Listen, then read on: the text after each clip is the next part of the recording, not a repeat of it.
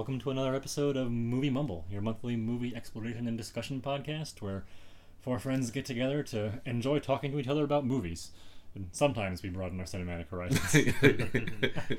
I'm your host, Scott Murray, and I'm glad to be joined by my John Does hidden in the morgue, Joel Lewis. Hello. Tim Gerard. Hi. And Zeke Perez. Howdy. Thanks for joining me, guys.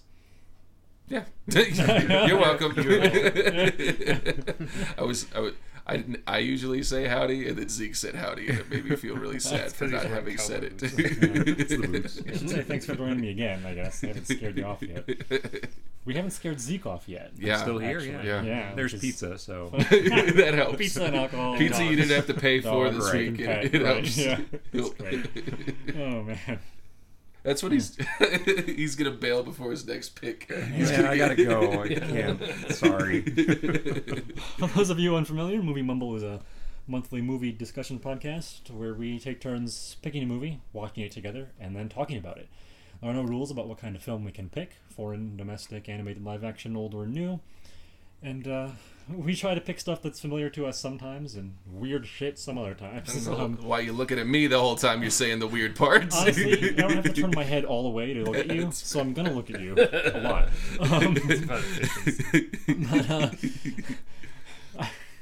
Actually, I should have been looking at Tim, probably, for the... Quinn is Scotsy. Yeah, that's true, yeah. Even Pie, honestly. It was a little on the weird end. But That's true. Anyway, we take turns picking a film, we talk about it. There are no rules about the discussion, really. We have a few points we stick to, but after that, we just kind of see where it goes, whether we talk about the film itself, about its production, about other movies it reminds us of, or about what we did last week, or anything, really. We don't intentionally withhold spoilers for any of our films, so if you're worried about that sort of thing, please watch them ahead of time. And at the end of each episode, we'll announce what we're watching next month, so you can watch along with us if you'd like. This month, I was our movie selector, and I picked Bullitt, our 1968 cop movie starring Steve McQueen, who is so cool, including one of cinema's best car chases. And I feel like I've probably said that definitely to you guys way too much, but at least once before on last episode of the podcast.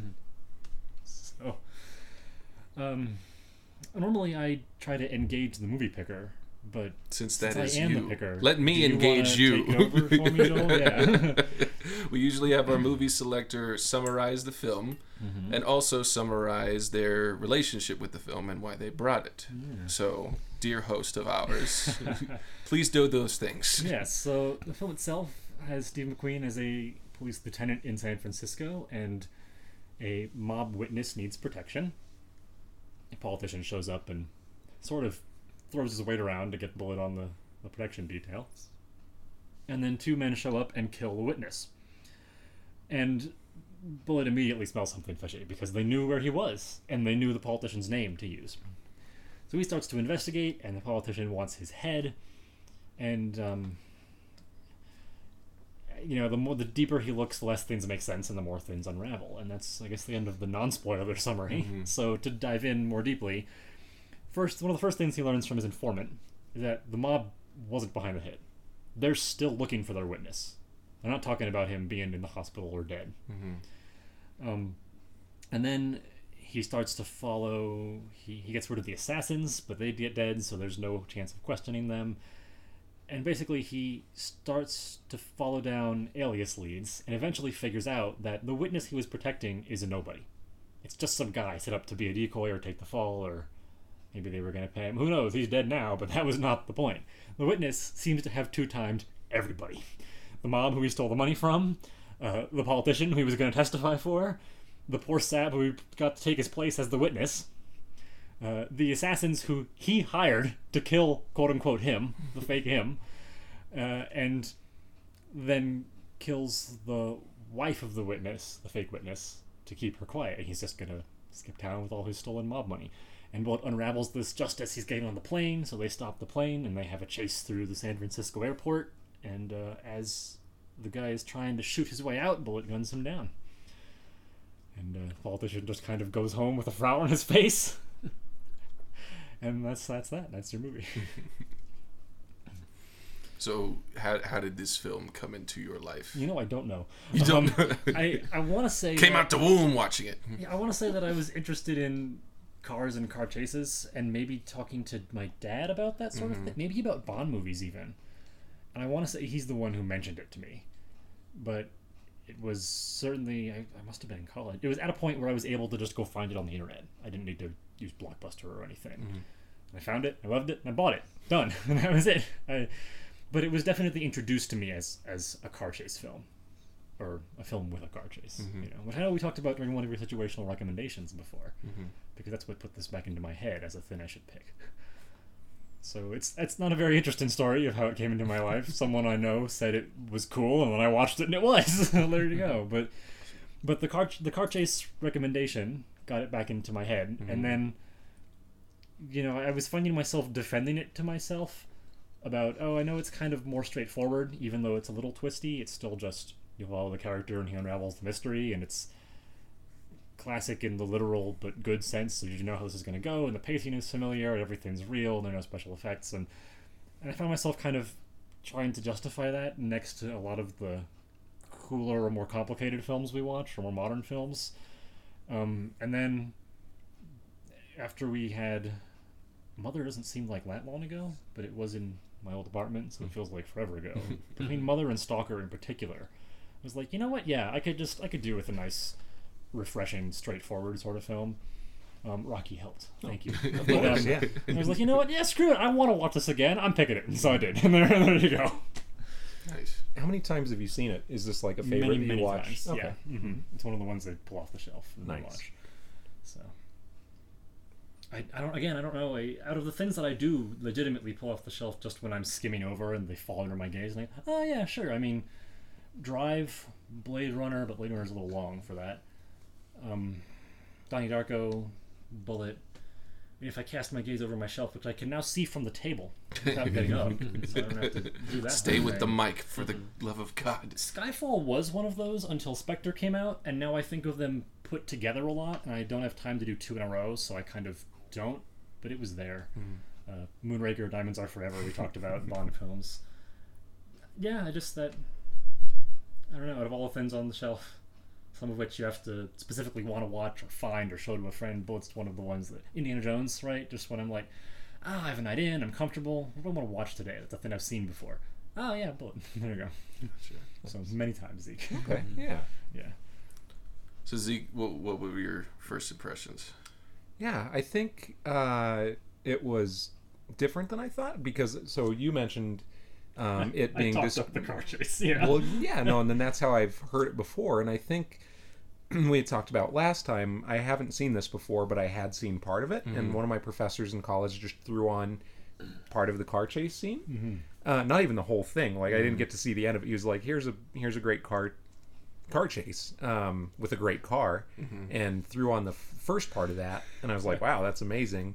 So I was kind of under the impression the whole time that this movie was, a lot more actiony. Yeah, a lot more actiony, a lot more just car-centric. The car, yeah, the whole thing is the car. But I liked that. I liked the story, even though you said it's, I mean, it's twisty, but straightforward too. I mean, I liked the additional parts that weren't about the car. Yeah. But then when you get to that car scene, and I'll come back to this when we do our favorite scenes thing, it really does steal the show a little bit. Oh yeah. So, first impressions are. I had the same thought that I was expecting it more. Like I was imagining expecting Baby Driver, but old, right? No, more like Smokey and the Bandit, which I also haven't seen. So maybe I'm wrong about that. But I'm thinking of like cross country, like Cannonball Run, hills of California chase. When we get that at the end, but essentially. But Tim, what did you think? How was your viewing experience? Yeah, it was okay. I think I was also kind of colored by the hype of the car chase. I felt like the build-up was pretty good, and then once the car chase happened, it was like, yeah, cool, and it kind of dropped off a little bit for me. And I mean, I remember thinking this as I was watching it, like, I forget, I was talking about something earlier today about like the idea of like attention spans being better back then, and they're much shorter now. And I was kind of in terms of the pacing of yeah, films like things, you know, and it was definitely kind of like, okay, I could see where, you know, I want something to happen, but I could see where it's just kind of like you're kind of supposed to live in this world and, you know, slowly move through it. And you know, and it was definitely something I noticed, like, oh yeah, this is definitely Scott's pick, you know, because it like definitely, like, I could see a lot of like Blade Runner, but in in you know, the past as opposed to the future kind of thing. It was a lot of that, of like, you know, just kind of like living in this room and like kind of catching every detail of, you know, the clothes and the setting, and you know, and I was trying to like kind of make myself pick up on some of that stuff to kind of get into the environment. You know, there was one of the things I really liked, you know, like when you were how you had mentioned, like when he goes to his apartment and like the refrigerator's at the top of the stairs, you know, and it's like, it kind of really felt like, it felt more real, because if someone was going to design this as like this perfect Hollywood apartment, you know, where, you know, we're going to make this set, it's like no one would put a refrigerator there, but it was like, yeah, this is, you know, this is the only place we could put this refrigerator in this apartment, so this is where it's going. So it did give that level of like reality to it.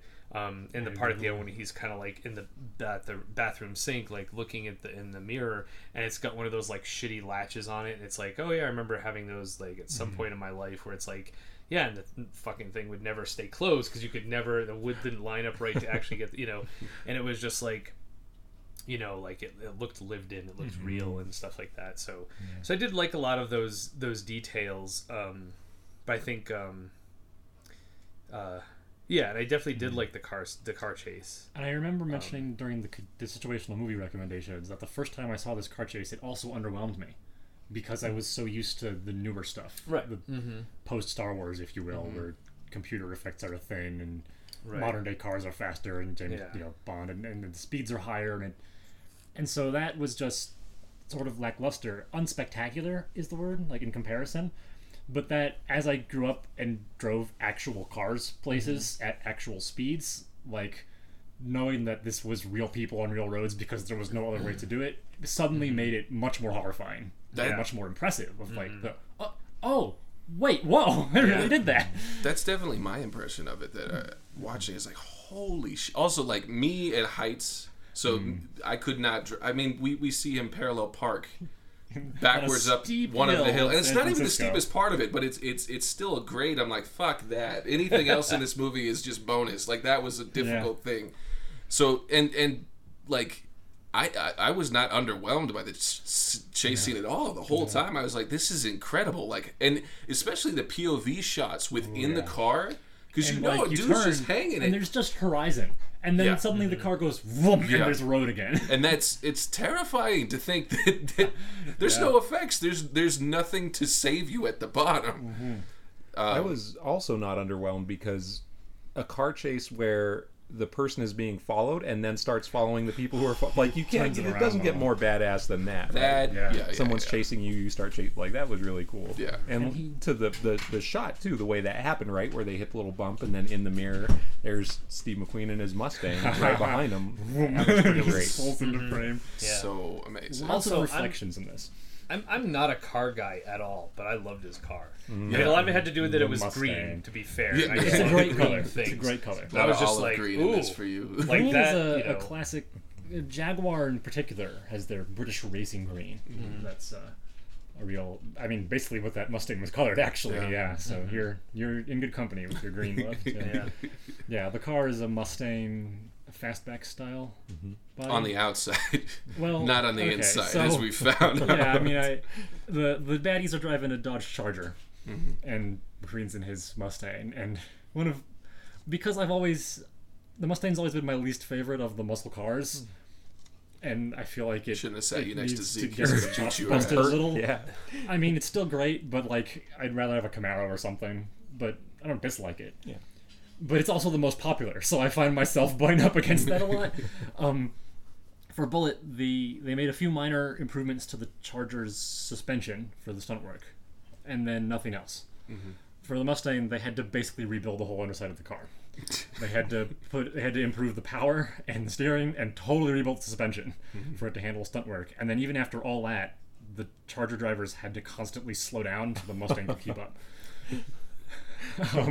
So not great for Ford. But on the other hand, Ford's always had the marketing down, which is why everyone remembers the Mustang. Right. And no one remembers the Charger or the Camaro or anything else. It doesn't help that the other car burst into flames. Yes, it's the bad guy car and it burst into flames. Exactly, yeah. Bullet Mustang, fun fact. After you announced this pick and before filming, did you guys see that it sold at auction for $3.4 million? No way. Mm-hmm. Wow. So that's cool. They found it recently. That was cool. quite fun. Yeah. Oh yeah. And I will say I love the older Mustangs, the way they look, so much more than the newer ones. Mm-hmm. Something about when they rechanged the back end on the new ones, like, ruined them for me. But almost anything from the 60s or 70s car-wise, right? I mean, you're in there. I'd be delighted. It also reminded me, the car chase scene reminded me of playing the game Driver. Yeah. I feel like I've talked about it before, but yeah, like, you can actually play in San Francisco. And I think the car you're using is a Charger, because I recognize the sound of the engine. That's how much I played that fucking game back in my undergrad. And it was just like, oh man, like going down those hills and like catching air and stuff like that, and getting the cops to chase you, and like it was weird because I'm usually not like I'm obviously not a big New York guy, where like I feel like people who know New York, when you see a movie that's New York, it's like, oh yeah, that's that building, I know that corner. And it was weird that I like recognized some of where they were because of that game, and I was like, oh yeah, that's this part, and there's the field over there with the grass, and and it was really cool. So I think that was part of why I really liked it. It kind of tapped into that nostalgia for me. And it's funny you mentioned the engine noise, because I mean, speaking from 2020, the thing that sort of typically defines the old Chargers is the engine noise. Oh, okay. That's their claim to fame, I guess, if you will. The big Hemis that just, you turn the engine on and it destroys everything around it. And the Camaros were, one of their more famous moments was that they were rental cars with Hertz. You could rent a Camaro. Did not know. And they had this kick-ass black and yellow paint job, because Hertz's colors were black and yellow, so that's the famous, Camaro Bumblebee. And, but the Mustang's claim to fame is that it's the fucking Mustang. Everyone else in the market was constantly trying to play catch up to the Mustang, and they never made it. Haven't made it to this day. So it's funny that you mentioned the engine noise, because that's the thing, it's the Charger's defining trait. Yeah. I saw a lot of like the movies that I like, the influences drawn from this. Like I saw a lot of Casino Royale in this, like especially like the pursuit at the airport, and then just I don't know, like following through the investigation piece of it. But it's also like I could give a fuck less about the plot of this movie. I just loved looking at it so much. Yeah. And I even got a little muddle about like who killed who and where, and like a little bit of that got lost. In there, yeah. And I think it might be just a product of the 60s storytelling, where it's kind of like this is the same kind of what what's his name? Columbo. That style of detective story, that kind of like not everything is a neat little bow at the end, and you don't really like that was but it's over. But I love looking at this film. It just and the camera works amazing. It has one of the greatest opening credit sequences I've ever seen. That kind of panning look, and then it being mirrored in how he's looking around the and we first see him in a reflection. It's a really interesting way to start a movie. I was instantly kind of hooked by that, and I really liked kind of the natural light scenes where you get a lot of actual California. I don't feel like any of this was really on a set. It just down to the frickin' elevator where they're coming down bringing the gurney, and it has to be basically upright. His feet are on the ground, though he got shot in the fucking knee. Like that was like really tangible, and like made you feel gross, like in pain. That was no, stylistically this is one of the coolest things. But again, I like I like this style of detective story, but for me it was like this was aesthetics purely and simple, and that would be why I would watch it again. I almost could mute it, like right. I mean, I miss the music personally. That's fair. No. You're right about. If they had an isolated score option, that'd be great. And I think that's one of the reasons I rewatch it so much is that I've watched the plot and I know the A to B, and I'm done caring, so I can just put it on and just look at it. And then come back and watch the car chase and then go about doing what you were doing. I love unironic jazz flute so much. Thank you. It made me really happy. I'm glad. Something ruined by Anchorman, which I love Anchorman. The soundtrack. Tim, you mentioned you liked the build-up to the car chase a lot. That you were like, that you're building the tension when the bullet was being followed, and then reverse the follow on them before they sped off. Or maybe that was Zeke. Yeah, Zeke said that, yeah.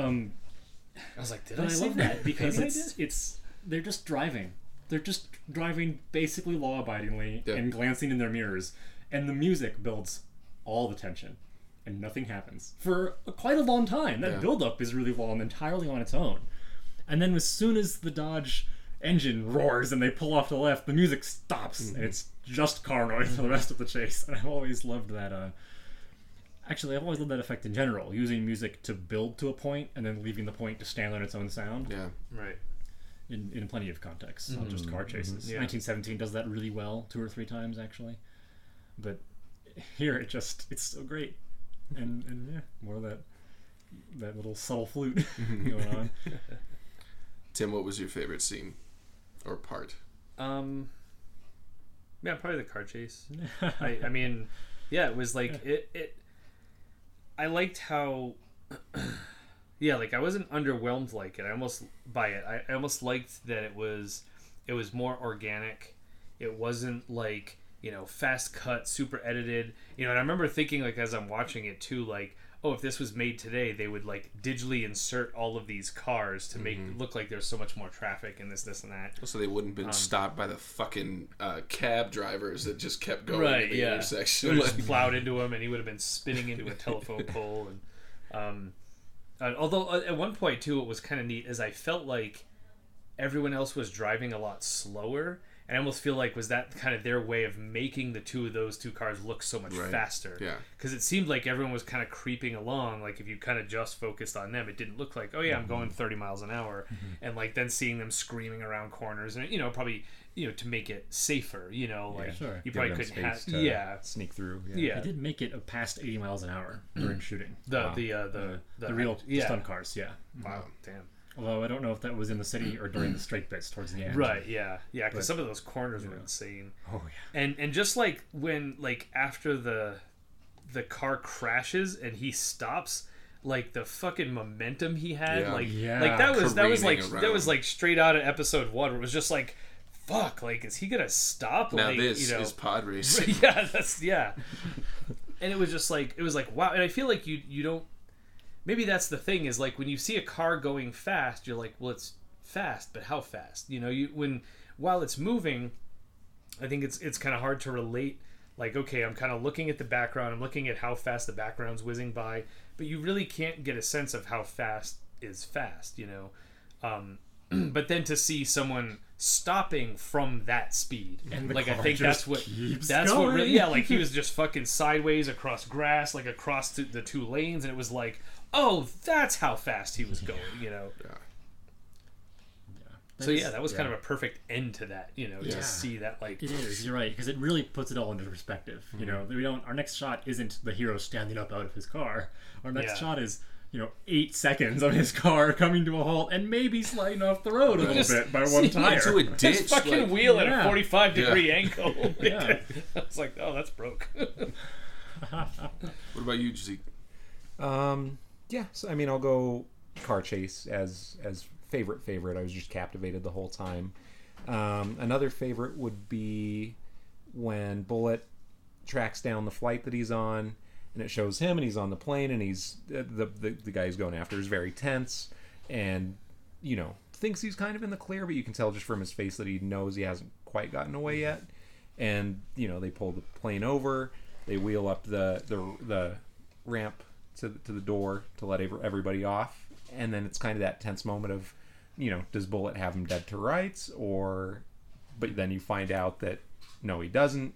Guy just cuts out the back of the plane, then you get a whole nother chase. The back of the plane. So I'll go with those 2 different chases. Yeah. I mean, separate from the car chase, right? which is the whole reason I even saw the film in the first place. I actually really love the scene where they go through the wife's luggage, because it's a perfect sort of shortened visual example of the legitimate detective legwork that he does throughout the entire film. Right? He makes a call, he asks for his informant, informant's meeting him in 30 minutes, he goes somewhere else and follows up with other questions, he goes elsewhere, he grabs a paper, he remembers, writes in some other fact, he goes and meets his informant. He does a lot of actual investigating and learning, and the luggage is the best. It's him and Delgetti each in one trunk. Right, look what I found, look what I've got, hey, this matches that, yep, here you go. And the two partners just in sync with each other so beautifully, piecing everything together, and it all slots into place. Like, these are the names they're using, they're the real names, not the fake ones, here's where all the money, done. Like, I love that it's sort of like the climax of the detective side of the film, as opposed to the climax of the action side. Right. And not necessarily climax, but linchpin. I love it, I'm fond of it. Yeah. No, I like that sequence a lot too. My favorite particular moment of the chase scene is the reveal of the Mustang in the rearview mirror. That's the most badass thing I've ever seen. Like that was. It's like, now it's happening. It's happening and you're fucked. Like that was really great. I really like the "you keep to your side of the street, I'll keep to mine" line. I really like that. That is one of the most smarmy politician performances I've ever seen. That really holds weight. It's just like just enough shit eater grin and just enough glad handing and subtle insult and passive aggressive. Could do for a career, right? Yeah. It's just so smarmy and slimy and gross. One of my favorite moments is I think this might be my favorite moment, is when he goes to dinner with his girlfriend or his wife. I think it's his girlfriend. Yeah. And the waitress pulls the menu in front of his face and almost slices his eye with the edges of it. And he has this whoa. It's just like a really natural moment. And I don't know if it definitely wasn't scripted that way, but they caught this real genuine moment. And I think that's something I really liked about McQueen in this, because this is not Dirty Harry. No. He's not a juggernaut. Single piece, anti-hero. Right. Gruff, and he's not a loose cannon. He does things that are seem to push the boundaries of the rules, but it's all it's not. He's not putting anybody in danger with it. It's all this is the natural next step if I'm going to protect the investigation and be able to move forward with it. It's just so interesting that you kind of get that sense from the start that he's this more. He's very everyman in it. You don't get the set. It's almost like pre Bruce Willis Die Hard, whereas Bruce Willis doesn't seem like an action hero. He's got a widow's peak. He's balding. He's more gruff. He's more quippy and funny. But this is he walks on the broken glass. And he just keeps going, because what else is there to do? Right. So this really felt kind of like a precursor to that. This is your everyday cop. There's nothing. He's an extraordinary driver, but and a good detective. But other than that, there's nothing superhuman about him. And he's not super gruff or entitled. He's not Bond. He's not Dirty Harry. It's just a really interesting hero figure that I really like that, because he kind of plays it real quiet. He's not blustery. He's not rude. He just kind of reacts to things, and I think that does his job. Yeah, that really was unique to this to me. I really liked that. It's funny you mentioned Dirty Harry, actually, because that came after Bullet, and I guess they had some trouble getting that together. First with the script, and they finally got that together, and then they had a lot of trouble casting. Apparently, really, this is for Magnum. Dirty Harry. The first. Well, Dirty Harry's the third one in the Magnum series, right? Second or third, I can't remember. Right. The first Dirty Harry, first movie starring Dirty Harry is Magnum Force or something like that. Oh. Yeah, I can't remember all of the names, but yeah. Well, anyway. Yeah, no. They ended up eventually with Eastwood, but they approached God knows how many people beforehand, including McQueen. Really? At some point. And the only line we have about that is he didn't want to do another cop movie, quote unquote, after Bullet. But we don't know if he had issue with the script or just didn't want to sort of repeat himself. Gotcha. Right? Like 2 in a row. Or who knows? But he almost could have been Dirty Harry. You know, Dirty Harry was first, then Magnum Force, then the Enforcer, then Sudden Impact, then the Deadpool. God, they made 5 of those. Sudden Impact is the one I was thinking of. I guess that's... I was thinking Sudden Impact was first as well. Huh. But maybe that's the order I watched them in. Maybe. But, interesting. Yeah. I came across that fact because I recently listened through a whole podcast about the Zodiac Killer, and apparently the crimes in Dirty Harry were inspired partly by the Zodiac killings. Really? See, yeah, everyone who say that to goes, huh? Because I guess the 2 things / 3 things that are supposed to make that connection are Bay Area and somewhat random killings, and a guy who taunts the police openly. Really?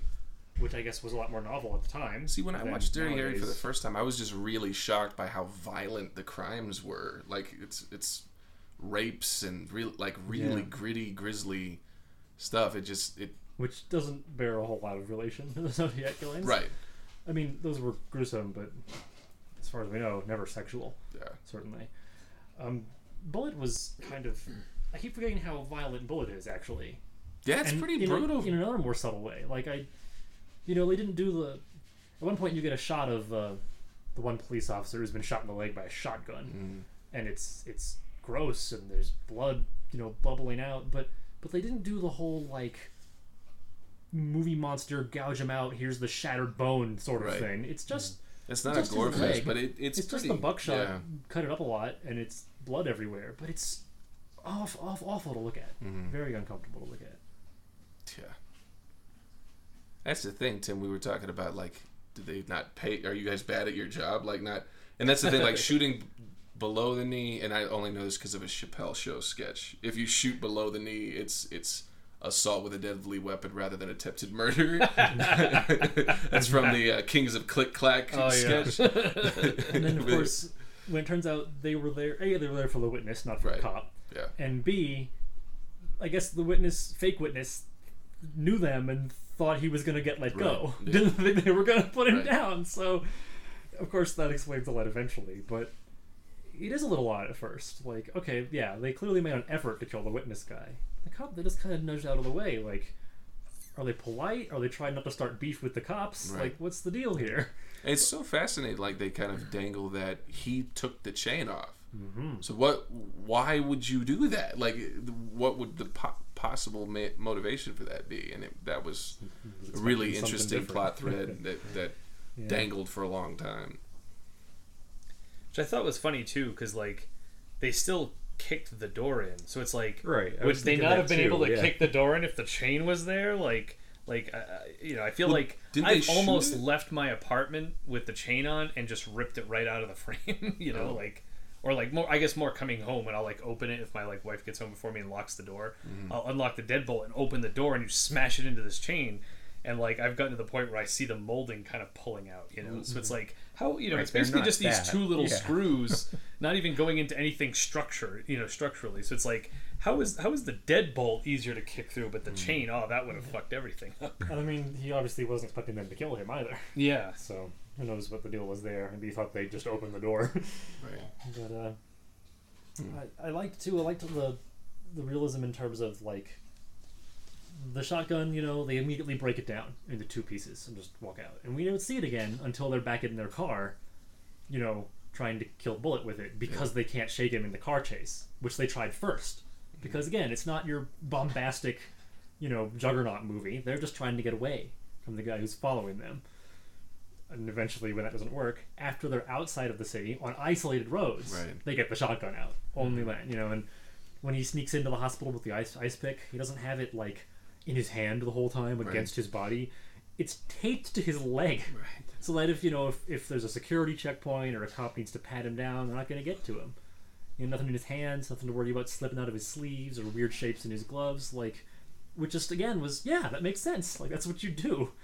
Then stand there at the stairway, take your time, get the ice pick out. There's none of this whip their hand around and materialize a weapon out of thin air sort of thing, except for the airport chase. But other than that, it was all very, weapons were rare and unusual. Right. Special things.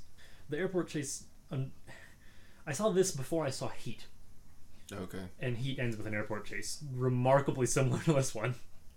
Although it ends outside, not inside. And when I first saw Heat, my first thought was, oh, Bullet. Yeah. But now, every time I rewatch Bullet, I think about Heat. Gotcha. So, I guess they're inextricably linked now. For me, I only remember the middle of Heat. I can never remember the beginning. The whole thing is middle. It's so long. There's just middle. There's no beginning. Well, no. Once you get to the diner sequence, it's like this is oh the god, yeah, this is wrapping up. Front row. Like no, this is like the reason to watch. It's like let's watch these guys for. That should be the movie. Right. Speaking of Bullet's car chase, the sound design, the engine noise. Yeah. Speaking of sound and Heat, the gunfight, just incredible. Yeah. The echoey resonance. Yeah, they're both cop movies with great sound design in a middle of the film action piece, and ending at the airport shootouts. Great. They're the same movie. Great work, guys. Let's go home. I don't know if and I think I hope I'm thinking of the right movie, but back in my Blockbuster days, Woo! I remember someone telling me that the movie Ronin was supposed to have like one of the best car chase scenes ever. And I remember watching it, and I think it, from what I remember being like, oh, okay, this is cool, but I can't remember like anything else about the film. But I remember that being like a big deal. But has it? So you said you've seen it, Joel? You've seen Ronin? A long time ago. Okay. Have you guys seen it? Okay. No. So that's De Niro and is it Jean? Like Leon the Professional. That I think French so. actor. That rings a bell. Yeah. Yeah, and I don't remember anything about it. I just remember watching it because of the car chase and being. It's kind of like a heisty, like they have a crew together to go get the thing. Mm-hmm. It's good. Like that's not much of a description of why you would want to watch it. I enjoyed it, but I don't remember the car chase. Mm-hmm. But one of the other car chases that gets mentioned around this time is The French Connection, because that came out 1 or 2 years after Bullet, anyway, and. That's Hackman, right? Yeah, and that one, I think because of Bullet, falls a little short. And our hero is chasing an elevated train. So he's in his car underneath the tracks, trying to keep up with the train and dodge the traffic as he goes. Oh, okay. And to its credit, like, the work is brilliant, and a bunch of the stunt people missed their marks and had actual collisions with Hackman's car during the stunt work. Things that were supposed to be near misses were actual hits, and, like, I've heard it described as basically Hackman driving like a maniac after a train while the entire film team desperately tries to keep up with him and keep him in camera. Nice. And it is, and it's great. But the fact that he's only, quote unquote, only weaving through traffic and otherwise just has to follow the track and not get that far behind the 8-car train, it doesn't feel quite as, the stakes don't feel as high as in something like Bullet, where Bullet himself vanishes, turns the tables on them, and then they're both constantly dodging between cars. They cause a crash that Bullet has to dodge around on the gravel and survive. Like the fact that the two parties in the chase can interact so directly with each other, sort of something about that was missing from the French Connection chase, which is still great, but doesn't quite do it for me. I don't know, something about it. I love that one collision that looks like it should have been cut. Where it's that like front quarter panel where it's like it impacts. Like I really like that. That was left in too. It just felt like there was stakes. Like there was weight to it. And when they torched that car, man, like whatever dummies that they used, they looked like real. Like that looked like, are those guys okay? Like that was brutal. They filmed the chase several times. They cut together their best shots from each take, right? And so. For the first time ever in my life, I caught it this time. You can see door damage on the Mustang, and one of the first few shots of the chase. Oh, that doesn't technically show up until later in the chase, but it was a re-record. I never noticed that till just now. And then the other one is, I'm told, if you count, you can watch the Charger lose like 9 hubcaps. Oh, yeah. But I was counting, and I got to 5. Really? So, admittedly, more than 4. Okay. But still not that many. It's a spare time. I think one of them was that like sharp left turn into the downward street where you see the shot from the front first and then it cuts to the shot from inside Bullet's car, which I guess technically could count as the same hubcap, if you will. So sure, those mistakes must be there, but I don't see him. I'm not worried on that, you know. Did McQueen do the stunt driving? Some of it. Okay. The highest speed stuff was his usual professional driver. Well, McQueen was pretty noted for racing, right? Like that's why he's iconic. So he did some of it, but for the highest speed stuff, they had his usual double come in. Gotcha. Maybe for insurance purposes. Because I was noticing a lot of the shots of the outside of the car. You see him. Like it doesn't look like somebody in a bad wig. It looks like him. Like, and then I think the hitman, the one driving, was just a stunt driver they cast into the hitman role specifically so the same guy could do the chase. That's something else although I might be misremembering. I really liked about the car chase that it was like no dialogue the whole time. Not even the bad guys. They're not yelling at each other and like, fucking get him! Like, every other car chase ever has that element of like somebody else is in the car and they're uncomfortable with going that fast, or like, why aren't we losing him? Why aren't we shooting? Why don't you get your guns out and shoot him? Like, why don't you shut up? Right. But this was just like all about concentrating on the driving aspect. It was these two professionals, who are a team, who've been a team through the whole film, right? Yeah, who know their deal, trying to escape a professional who knows his deal. And of course is alone in the car, I guess. But they didn't have him mutter to himself any cool lines. Gotcha now, you know? Like, he's just focused on the drive. And they're focused on getting away from him. And the most communication you see is when they finally reach the isolated roads and the guy in the passenger seat pulls out the shotgun. And the driver looks over to watch him loading it a few times to see when he's done loading so he can position the car to get a shot at Bullet. But they know, because they're a team and they're professionals. Like, so no speaking. Just really, there's a lot of restraint in this movie. I think that's one of its best features, is that it tells the story it wants to without shoving it in your face. I really admire that. It's not something that happens. There's not a whole lot of subtlety or restraint in anything that comes out really anymore, at least to this extent. Tarantino's good at that. I've mentioned before his ability to just let a scene be silent for a long time, you know. But the editing in this works really well too, and it works really well in terms of the types of cuts they use and when, and the visual communication is just so great throughout the whole film. Like, not just the reflections, of course, which are all over the place, but the pan over from one section to another section and from one face to another face. And in one of my film elements classes at DU, I wrote about Bullet, just like a one-page thing, and it was for editing, and it was for the scene when his girlfriend shows up at the crime scene where the girl's been murdered, because she's waiting in the car, and he goes in to check, and the sirens show up, and she's worried it's him, and she rushes in, and we get just jump cuts. Her face, dead body, her face, dead body, close-up on face of dead body, her face, and then while we're on her face, we hear Bullet's voice, and she moves her head, jump cut to Bullet on the phone, just standing there scratching his face, doing his conversation like he's been doing throughout this entire film. Acting normal. Yeah.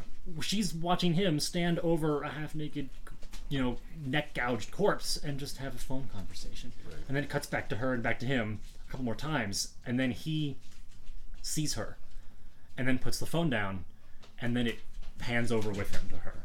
And now they're brought together. What was just cut, back and forth, two separate people on separate sides of a wall, walks them over together into the same physical space. And then they leave, and we get the rest of our scene. And the whole film works that way. It works so well to carry characters from place to place and to and from each other throughout the whole thing. It's brilliant. Yeah. I think one of the weaker elements of the film is we see the girlfriend just long enough to establish an emotional tie. Yeah. And then it's gone. We see her for 2 sequences. They have that lunch moment, which I really like, but there's a sense of okay, this is a relationship, and it just seems like another movie would have focused more on the why are we still in this hellhole? How are we gonna get out of here? Or you're distant and you're cold and emotionally unavailable. That's a different focus. It just seemed like it was hinting towards that without doing that. I don't know if that contradicts my previous statement about restraint, but I don't think it's restraint so much. It just seemed like to tease that without really. Like maybe it would have been too long if they'd kept that in. Maybe I don't know. It just. But you're right. It seemed like an underwritten part. Because when we reach that conversation after the crime scene, you're living in a sewer, Frank. It's a brilliant conversation, but it's only the third time we've ever seen her, really. Right. So it doesn't quite. Yeah. I actually kind of like that. Yeah. I like that it didn't. I mean, a lot of that was implied, right? We don't need to see every step of their relationship to understand that his job has an impact on her. I think while we were watching it, Scott, you said something about this is a movie that does a lot of showing and not telling. Right. So I don't know. I think that, to me, I interpreted it that way, right? As didn't need to see everything, but I still felt the impact of that. Gotcha. I guess you could have built it a little more, but another scene or two. But also, I think it gets it across without diverting too much of the movie to that. Gotcha. Yeah. I like too that the showing not telling is they tend to linger on their images a lot, or show you multiple times, because other films try to do that thing where like they'll show you something in the room that the detective sees and then he leaves, and they think they showed you because it was on screen for a little bit. Not separate from like movies where you're not supposed to see it. The guy looks off screen and goes aha and leaves, and you have to wait. But like you don't like here they'll devote camera time to the thing he saw at least once, sometimes twice, for multiple seconds, so that you have time to read the sign, to see the thing. And even though you might not have connected the dots the way he did, you know what the piece was. So later when he says something or does something or where he goes, you can be like, oh, okay, yeah, that's why that was important. They show you the dog in the back window of the taxi at the very beginning of the movie. I love that comes back. Yeah. They tell you it was a cab, and then we show up to the dog in the back window of the taxi. Okay, he got the same cab, right? I like a lot of the far away shots too, where the camera's just far away enough and you can see a couple people in the background having a dialogue, right? But it doesn't, you don't hear what they're saying, but you can read. I think there's one, I'm having a hard time remembering where exactly it comes, but Bullitt walks into the room and, the captain's there or whatever, and he kind of like almost slams the door. Yeah. You can read on his face that he's like, what are we, what's happening now? And you get that when you get in the room, but you can also see it before that it's kind of hitting the fan and there's something coming just by showing you. So I liked a few of those shots too. I really like that in the hospital where they have the sliding glass partitions, and then you have McQueen uses that to talk to, I think, the doctor, and then the politician does it with McQueen. And then it's really interesting because the next time you see those sliding glass, there's a little gap right where the doctor is. And it looks like he's cracked it, like he's used those before, as he's listening to the politician say he wants a different doctor. Yeah. Like, it just, like a really interesting device. And it's obscurity through clarity because it's glass. So you see that conversation going on in the background and the layers of that was really cool. The sound of this film, sound design, sound editing, I don't know what to pin it down on, is great because you also, like you said there, we're hearing the conversation that's in the background, one room over behind the cracked partition. But they brought it out so we hear it very clearly. And that mixing back and forth was, I don't struggle to hear the lines in this film like I do with so many other things. And you don't struggle to hear something when the character turns away from the camera or when they're in the background as an intentional, like, oh, they're far from the camera, so we want this to be quieter. Like, they didn't do that here. They turned it up to the same level as the conversation that just happened right in front of the camera because we need to hear it. And I appreciate that. I'm sure my neighbors do too. It's an even trade-off. Just really enjoyed looking at this film. Yeah. The color, there's a lot of color. There Partly is. because of San Francisco being in the San 60s. Francisco. Yeah. But like you said, there's a lot of natural light and California sun, and it doesn't.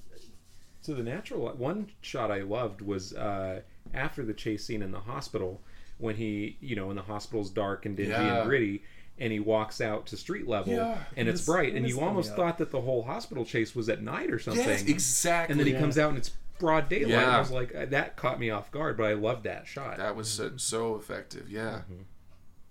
That's awesome. It's weird to see. Like, I always forget about how California is laid out. Because when they drive into the driveway of that hotel where he tries to pick up the message. Yeah. And it's like why would you put a hotel there? It's this weird like corner of this mountain basically, and it's like not even symmetrical. Like it has this driveway, but it's at a weird curve, and it's like, how would you get there / park there / find it? Like it just was really interesting to see that set and kind of this tiered mountainous region. It's just strange. Like, who said we should build it here? You know, I think I'm glad I watched this. After I went to San Francisco a few years ago, or Seattle last year, just because of those sloping streets and everything. I think that had much more of an impact on me than if I was just seeing it and not had been to those places. Because I was blown away walking around San Fran, like, God damn, this really is steep. I have a distinct seeing this now up a street and being out of breath and thinking, why would you live here? It also says, like, if I trip, I'm going to roll for a long time. I always think of Princess Bride, or not Princess Bride, Princess Diaries, where her old beater muscle car is dying and they have to push it up and down the hills. Just driving in San Fran just stresses me out as an idea. Because there's that famous sidewindy street, Lombard, that. Oh man, it's awesome to look at from the bottom, not from the top. Man, and it was refreshing to watch something set in California. I feel like most of the things I see nowadays are like New York or Chicago. It's more like these very different cities. Like you almost get like California, San Fran seems almost European in its design compared to New York or Chicago or Detroit, you know? And that's something that's pretty San Francisco-y too, even amongst the rest of California. Stuff set in LA and it's mostly just urban sprawl. Not exactly visually identifiable. Right. San Francisco has a visual identity, but it's sharp and unique. And it's huge. I always forget how big it is. It's easy to forget, especially with the film focus, that San Francisco was the city in California for the longest time. And LA was a backwater. And San Francisco was and still is a port for people and cargo. Right. It was where ships came. And I think for cargo, Los Angeles has now superseded it, if I recall. But especially film grew up in LA, so the focus became LA, and it became bigger and more populous and wider and more bloated. But it's easy to forget how big San Francisco is, period, how big it still is, and how it has been for forever. It was the place people wanted to be, not the place industry wanted to be. Right. I always remember in the Chaplin biopic with Robert Downey Jr. playing him, like the idea that they went out to LA and it's like, here's one studio lot and nothing all around it, and here's another studio lot with nothing around it. Just these. We came here to make films because there was space to build shit. Like movies, when they talk about Burbank, how you have to go to Burbank from Los Angeles. Like how we would have to go to Colorado Springs from here, but like nowadays it's completely indistinguishable. It's been absorbed completely. At what point does this end? River to Burbank.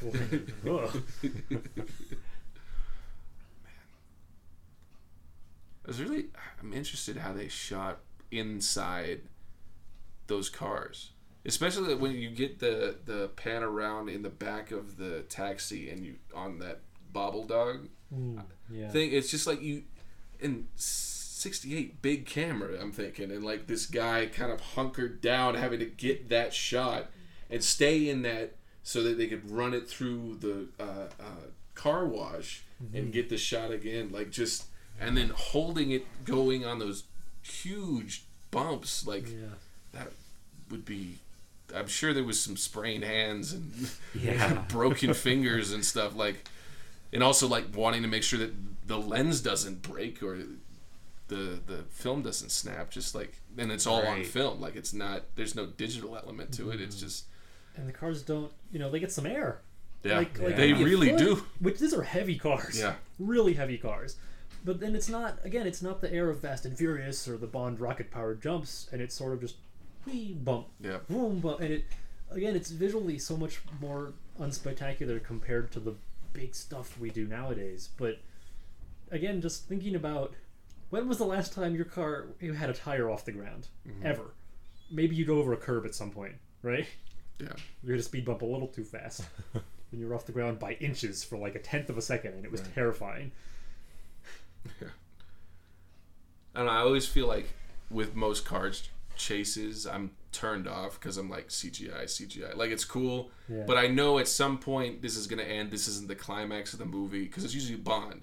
Car chase is on the way to another thing that's going to happen. Like, and after watching the Live and Let Die chase sequence, where it's car, speedboat, fan boat, over bridges, into cars, like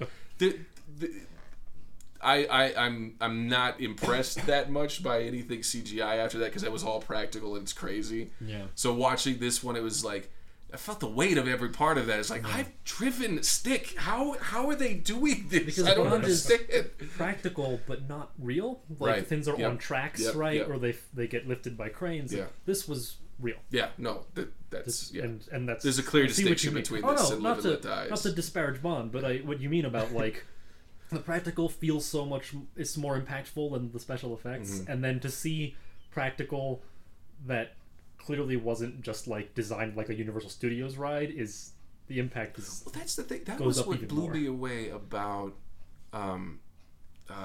Need for Speed. Was the practical effects in that? Yeah. Because most of that was real, and it was like, holy shit, how they do. I mean, they're using the launches and the jumps to get them to curve, and they're using the tricks, but trashing those cars. Yeah. That was spectacular. I don't know if it was on my DVD, but I saw a spot at one point that was for that end scene where it's the big race, and all the cars are, multi-million-dollar monstrosity hypercars, Koenigseggs and whatnot, and they wrecked a lot of them. And like any other film, you need 8 copies of the car so you can wreck it 8 times. So they're just empty shells. Every single one of the cars is the exact same empty shell with the same engine and seat, and they just had their proper whatever department just make the body kit to look. They just licensed the body from the dealer, the real company, and it's just like, has no one else ever thought to do that? Right. Like on such a scale before? Yeah. Because they were allowed to very convincingly wreck like $50 million worth of cars visually. Yeah. For the cost of a bunch of fake cars, And I'm sure that came about like, we can't afford to wreck one of these. We can't afford to look at one of these. Plus, we can't afford to CGI one of these. So it's like, I imagine that was a prop team like, well, let's see what we can put together and see how we can make this as practical as possible. And it looks spectacular. Like, I would not disparage that film on its visuals because it's outstanding. And see, that's something Bond does. Like when Tomorrow Never Dies, they had like 17 copies of that BMW. Really? All in different, with different gadgets on each of them and different states of damage on each of them, right? Is that the remote control one? Yeah, with the cell phone. And he's driving from the back seat. They did that partly because they're Bond and they have infinite money, right? And to throw it, that sort of thing. But like, they were using the BMW because that was the car. But if they wanted to, they could have done the supercar thing. But there are so many other productions out there, actually Fast and Furious comes to mind, that don't do that. And then, not to say that they're worse for it, but just it's one of those things that once they said it to me in that behind the scenes bit, I was like, oh, that must just be how this always happens in every movie ever, because it's just so simple and smart. Like, why would you not? And they don't. No one does. I was baffled. So maybe nowadays they do. I don't know. But at the time. Yeah. It's so interesting to think of, like, we all thought of this as a car movie. Right? There's one car chase. That's how it was introduced to me, right? Right? So, like, how the car movie has evolved. Like, the Fast franchise is insane. Yeah. Like, it's so far removed from car chases at this point. They've got submarines. They've got it's like airdropping cars out of aircraft carriers. Like, that's not what it is. Helicarrier. That's not real. I don't know what it is. Yeah. A transport and then parachuting cars down to the Colorado mountainside. Like that. It's so far, but it's like car. Yeah. Like, at what point did we get that transition from the car movie is something with a really quality car chase to car porn. And in the same way that the car movie used to be a plot that happened to have one or two chases in it, like the action movie used to be more like Drive almost. That like there were a couple instances of action. There's the gun in the motel, the one car chase, right, the strip club, and maybe one other fight. But the rest of the movie is just stuff, people talking and going places. And it was, Taxi Driver, right? People used to tell me, that's such a violent movie. There's, like, one instance of violence, and it's at the end. And it's not nearly as bloody as half of what I see anymore.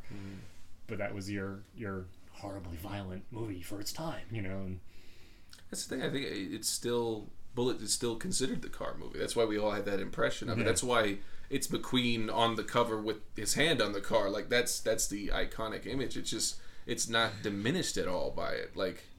It's just so interesting that that's what a car movie used to be. Yeah. It's just strange how... I don't know. I mean, the first Fast movie is more like that, actually. Yeah. There's a lot more just going cars on. are so much less pretty, in my opinion. Yeah.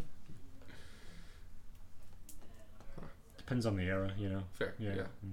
Maybe it's because some executive lets his nephew write a script. And it's like, I want to put all these car chases and have Paul Walker say a bunch of dumb shit. Alright, he's my nephew. We gotta let him do it, I guess. It is funny to see old movies, especially car-focused ones, though, and then go, this was what we were excited about in that decade? Ugh. And not just for cars, but fashion or technology, all sorts of things. But car movies really bring that sort of thing to the front and center. It's funny to me right now. I'm thinking Herbie the Love Bug is more of a car chase movie than this. Like, there's so much more, and true. It's just funny. Like, that's the other side of the coin from this era, right? You have the car chase movie, and then you have Herbie. It's doing all of these weird stunts, but it's a Disney movie, and it's silly, and it's about they're not omniscient, like a sentient car. Just silly. Herbie's what's wrong with the car movie industry. That's the crossover I want. I want Fast and Furious meets Love Bug. That's all I want. Fast and loving? Yes. Fast and loving it. Furious love. Fast and Herbious. Oh, that one hurt. That one hurt me. As our discussion peters out, should we move on to my favorite segment, which I will put right here? It is time for another situational movie recommendation. Does anybody have one for this month? No? Come on! Well, I gotta think of another. This is your thing. Well, I might have asked about car chases, but we've done that. We've already done that. Actually, okay, yeah.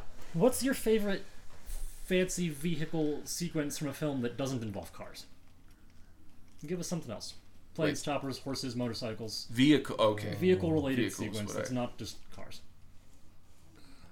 Ooh. What was something that made you think, oh, that's original, or oh, that's not what I expected, No, it's Fitzcarraldo for me. Oh, is that the ship? Yeah, that's the riverboat that they winched over a mountain. Most likely that will be my next pick, so I don't want to talk too much about it. But that was like a really interesting the production thing. of that film was arguably more tortured than the actual event it depicted. Yes, absolutely. Yeah.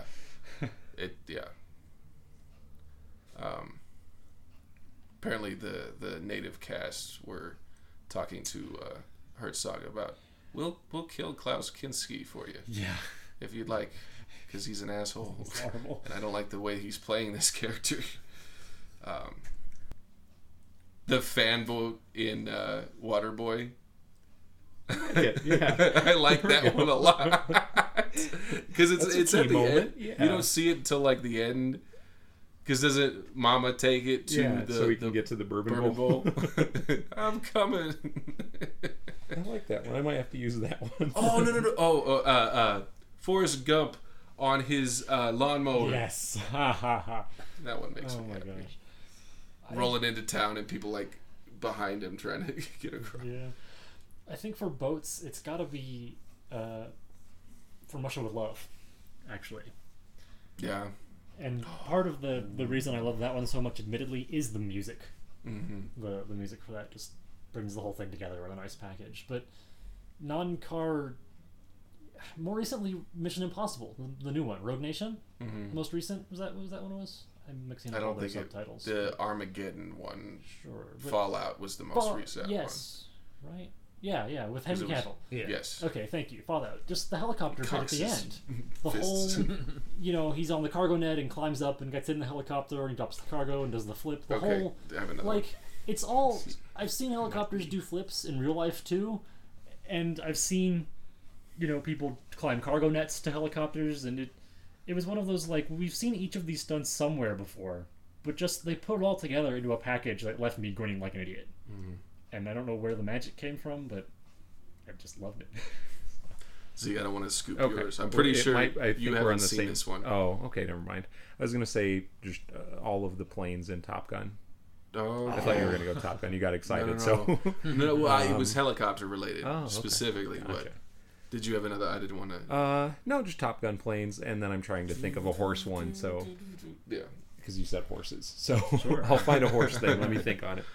So go ahead. I've said 7. So, and I think this is probably because this was the first kind of chase that I had seen when I was younger. But the Last Crusade with the boats. Yes, I was thinking that too. Go right, go between them. Go between them. Are you crazy? That whole interaction and just it's just oh my god, they're racing boats. I didn't know that was a thing. I was really young when I saw that, and it was just I feel like it added this element that wasn't something maybe I had seen car chases before, but it's okay, I've been in a car on a street.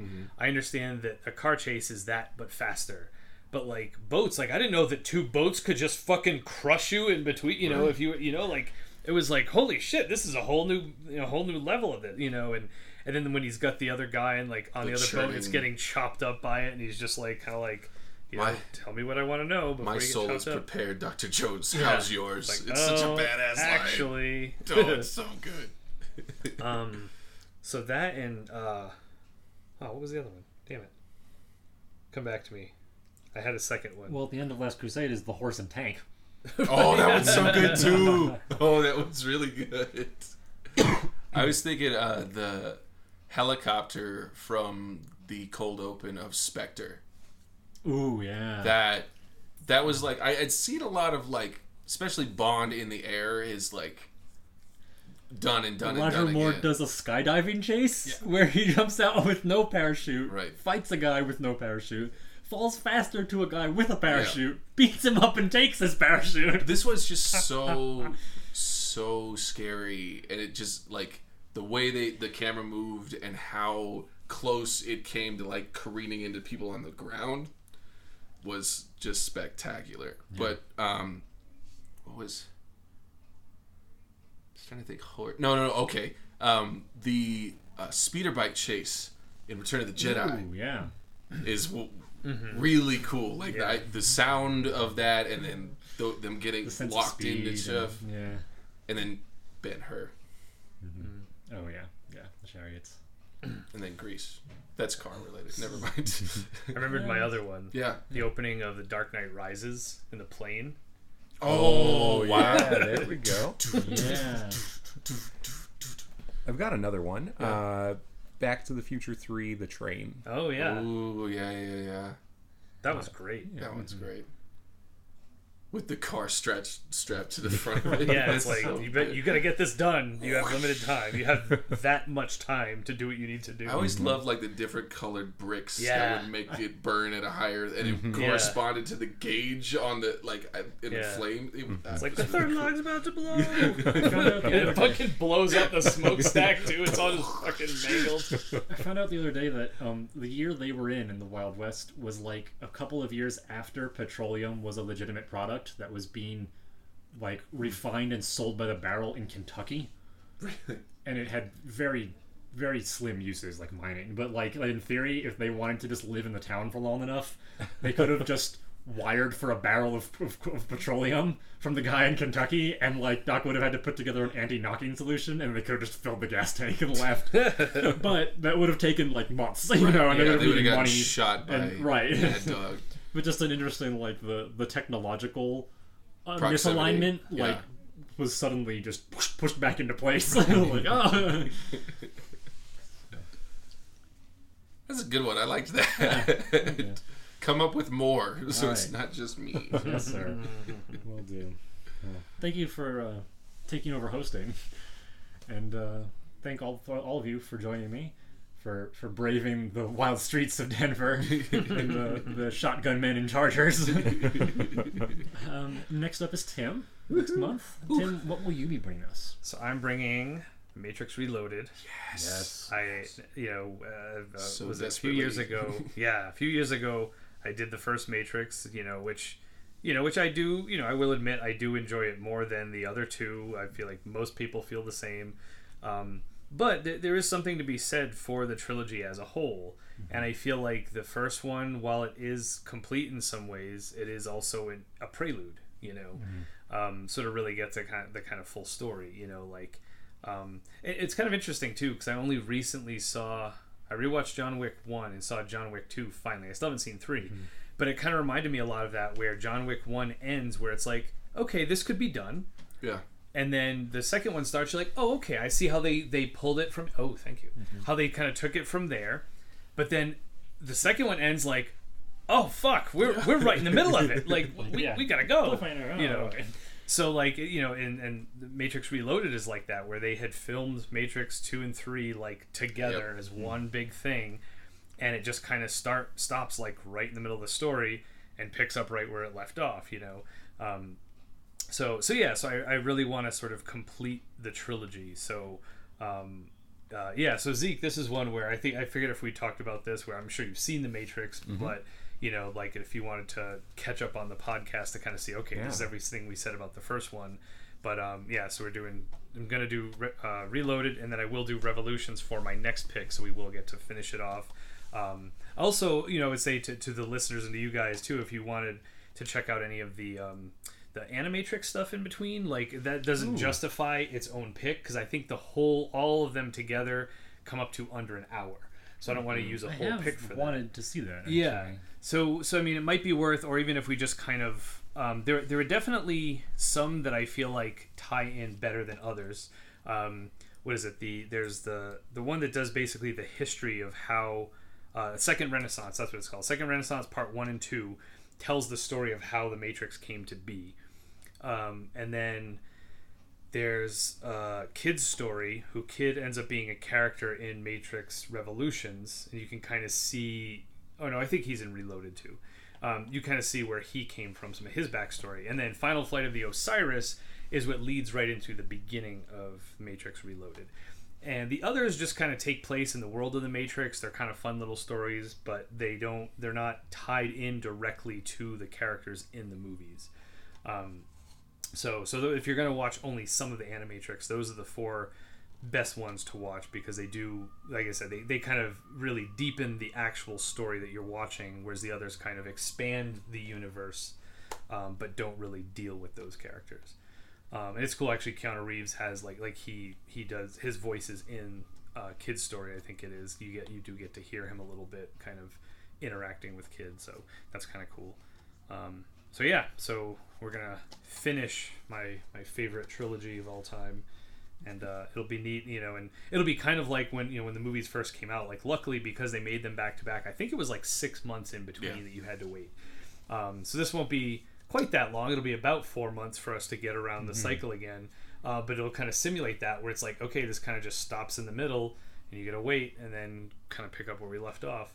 But it is really different, and I actually, well, I won't get into too much discussion, but the tone of the 2 films are very film. Even though they were kind of all made together, they are still 2 very distinct films, and that's something that I do want to talk about. Probably more so after we've seen Revolutions. Yeah. And it was kind of one of those things too, where especially when Reloaded came out, it was kind of like, oh man, they sold out. This is so Hollywood now. But then when you see Revolutions, you're like, wait a minute, I really feel like this was part of a plan. Like it was the way it was on purpose, I think. So anyway, so those of you listening, watch that stuff before, and then we'll re-enter the Matrix. Sounds good. I almost expected you to make a re-enter or I hardly know her. Didn't quite land. So anyway, until next time, listeners, we hope you've enjoyed the podcast, and we hope you'll be back next month. Bye. Bye. Bye. Bye. Hey listeners, we appreciate you tuning in for our podcast. We're now available on iTunes if you'd like to check us out there. We'd be glad to have you subscribe. We'd also love to hear your feedback, whether it's a comment, review, or anything else. You can reach us all through our official Nerds That Geek emails, which you can find on the bio page at nerdsthatgeek.com. If you want to find us on social media, I'm on Instagram at Scott_W_Murray or on Twitter at ScottMNTG. And I'm on Instagram and Twitter at JoelT18. And I'm on Twitter at NerdsThatZeke. And on Instagram, I'm TheTimGerard. And on Twitter, I'm at TimGerard. Thanks so much for tuning in. We hope you'll come back for more.